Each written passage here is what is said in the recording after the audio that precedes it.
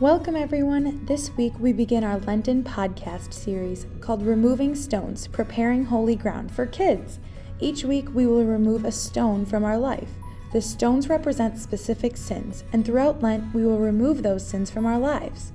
Let's compare our Lenten journey to a growing plant. Think about a garden. What do you do to help the plants grow?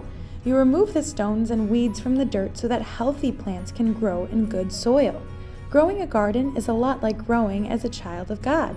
This Lent, we will remove the stones, or bad things, from our lives to prepare our hearts to grow closer to Jesus. Are you ready to find out what sin the first stone represents? It's hypocrisy. That's a big word. Do you know what it means? Hypocrisy is behavior that contradicts what you say and believe. Here's an example of hypocrisy. Once upon a time, there was a boy named Luke who told people about the importance of patience because he did not like when people were impatient with him. He told his friends, his classmates, his teammates, and even his family to be more patient. One afternoon when he was driving home from soccer practice with his mom, he was hungry for a snack. He was impatient and did not want to wait until he got home to eat. His mom graciously stopped at Culver's and entered the drive-thru line. Luke looked ahead at the long line of cars. While he waited in line, he whined and complained that he wanted food now. Finally, he ordered his food, but then he had to wait for the workers to make the food. The worker opened the drive-thru window to apologize for the wait, but before he spoke, Luke yelled, "What's taking so long?" Luke had become very impatient. His mom was embarrassed, the worker was worried. Wait a second, wasn't Luke the one who told everybody to be patient in the first place? Luke is an example of a hypocrite. He tells people to be patient. He believes people should be patient, but he is not patient himself. I'll share a few more examples of hypocrisy with you. Can you imagine if your coach told the team to be early for practice and then your coach was late himself? Or can you imagine if your sister told you not to cheat on a math test, but then she cheated on her science quiz? Can you imagine if somebody told you to pray every day and then you found out that person only prays once a week? These are all examples of hypocrites. The Bible warns us about hypocrisy. We have to make sure we avoid it.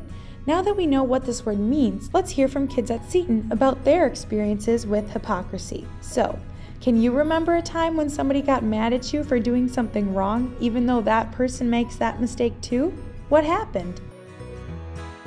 Hi, I'm Molly. So one time my sister, I got mad at her for touching some of the things in my room, but I do sometimes touch things in her room and she gets upset.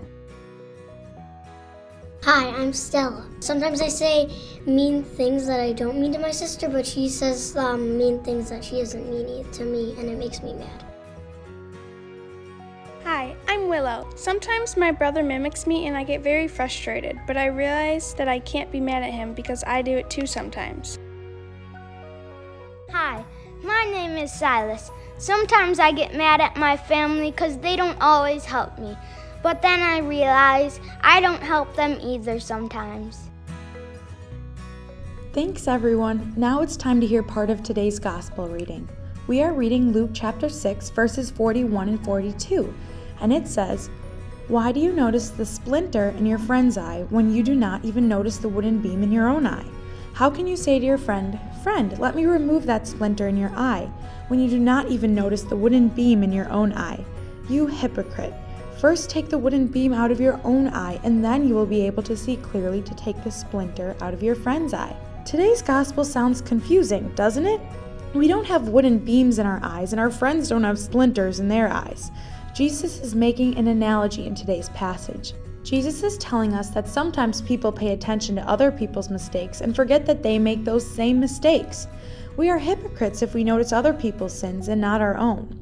Jesus says that we should not judge other people's actions.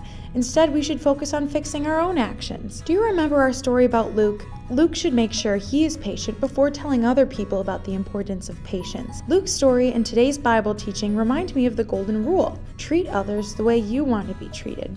If we follow the golden rule, we eliminate hypocrisy from our lives. This week, let's focus on living out the golden rule and on finding ways we can grow closer to Jesus. Here are some ways kids at Seton build their relationship with Jesus. Something you can do is go to church and pray.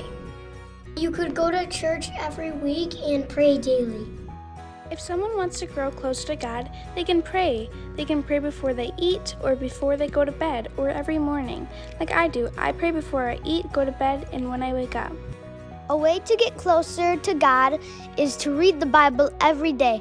I read the Bible every day on my Bible app. Thanks for sharing great ways to grow closer to Jesus this Lent. Let's end our time together today with a prayer. In the name of the Father, and of the Son, and of the Holy Spirit, amen. Dear Lord, thank you for this day. Thank you for giving us the Bible so that we can learn how to be like you. Please help us avoid hypocrisy, and please help us not judge others, and instead find out how we can be righteous. Guide us as we treat others the way we want to be treated. Thank you, Jesus. Amen. In the name of the Father, and of the Son, and of the Holy Spirit, amen. Thank you for spending some time with us today. Don't forget to come back next week to remove another stone as we prepare our hearts to experience Jesus more fully this Easter.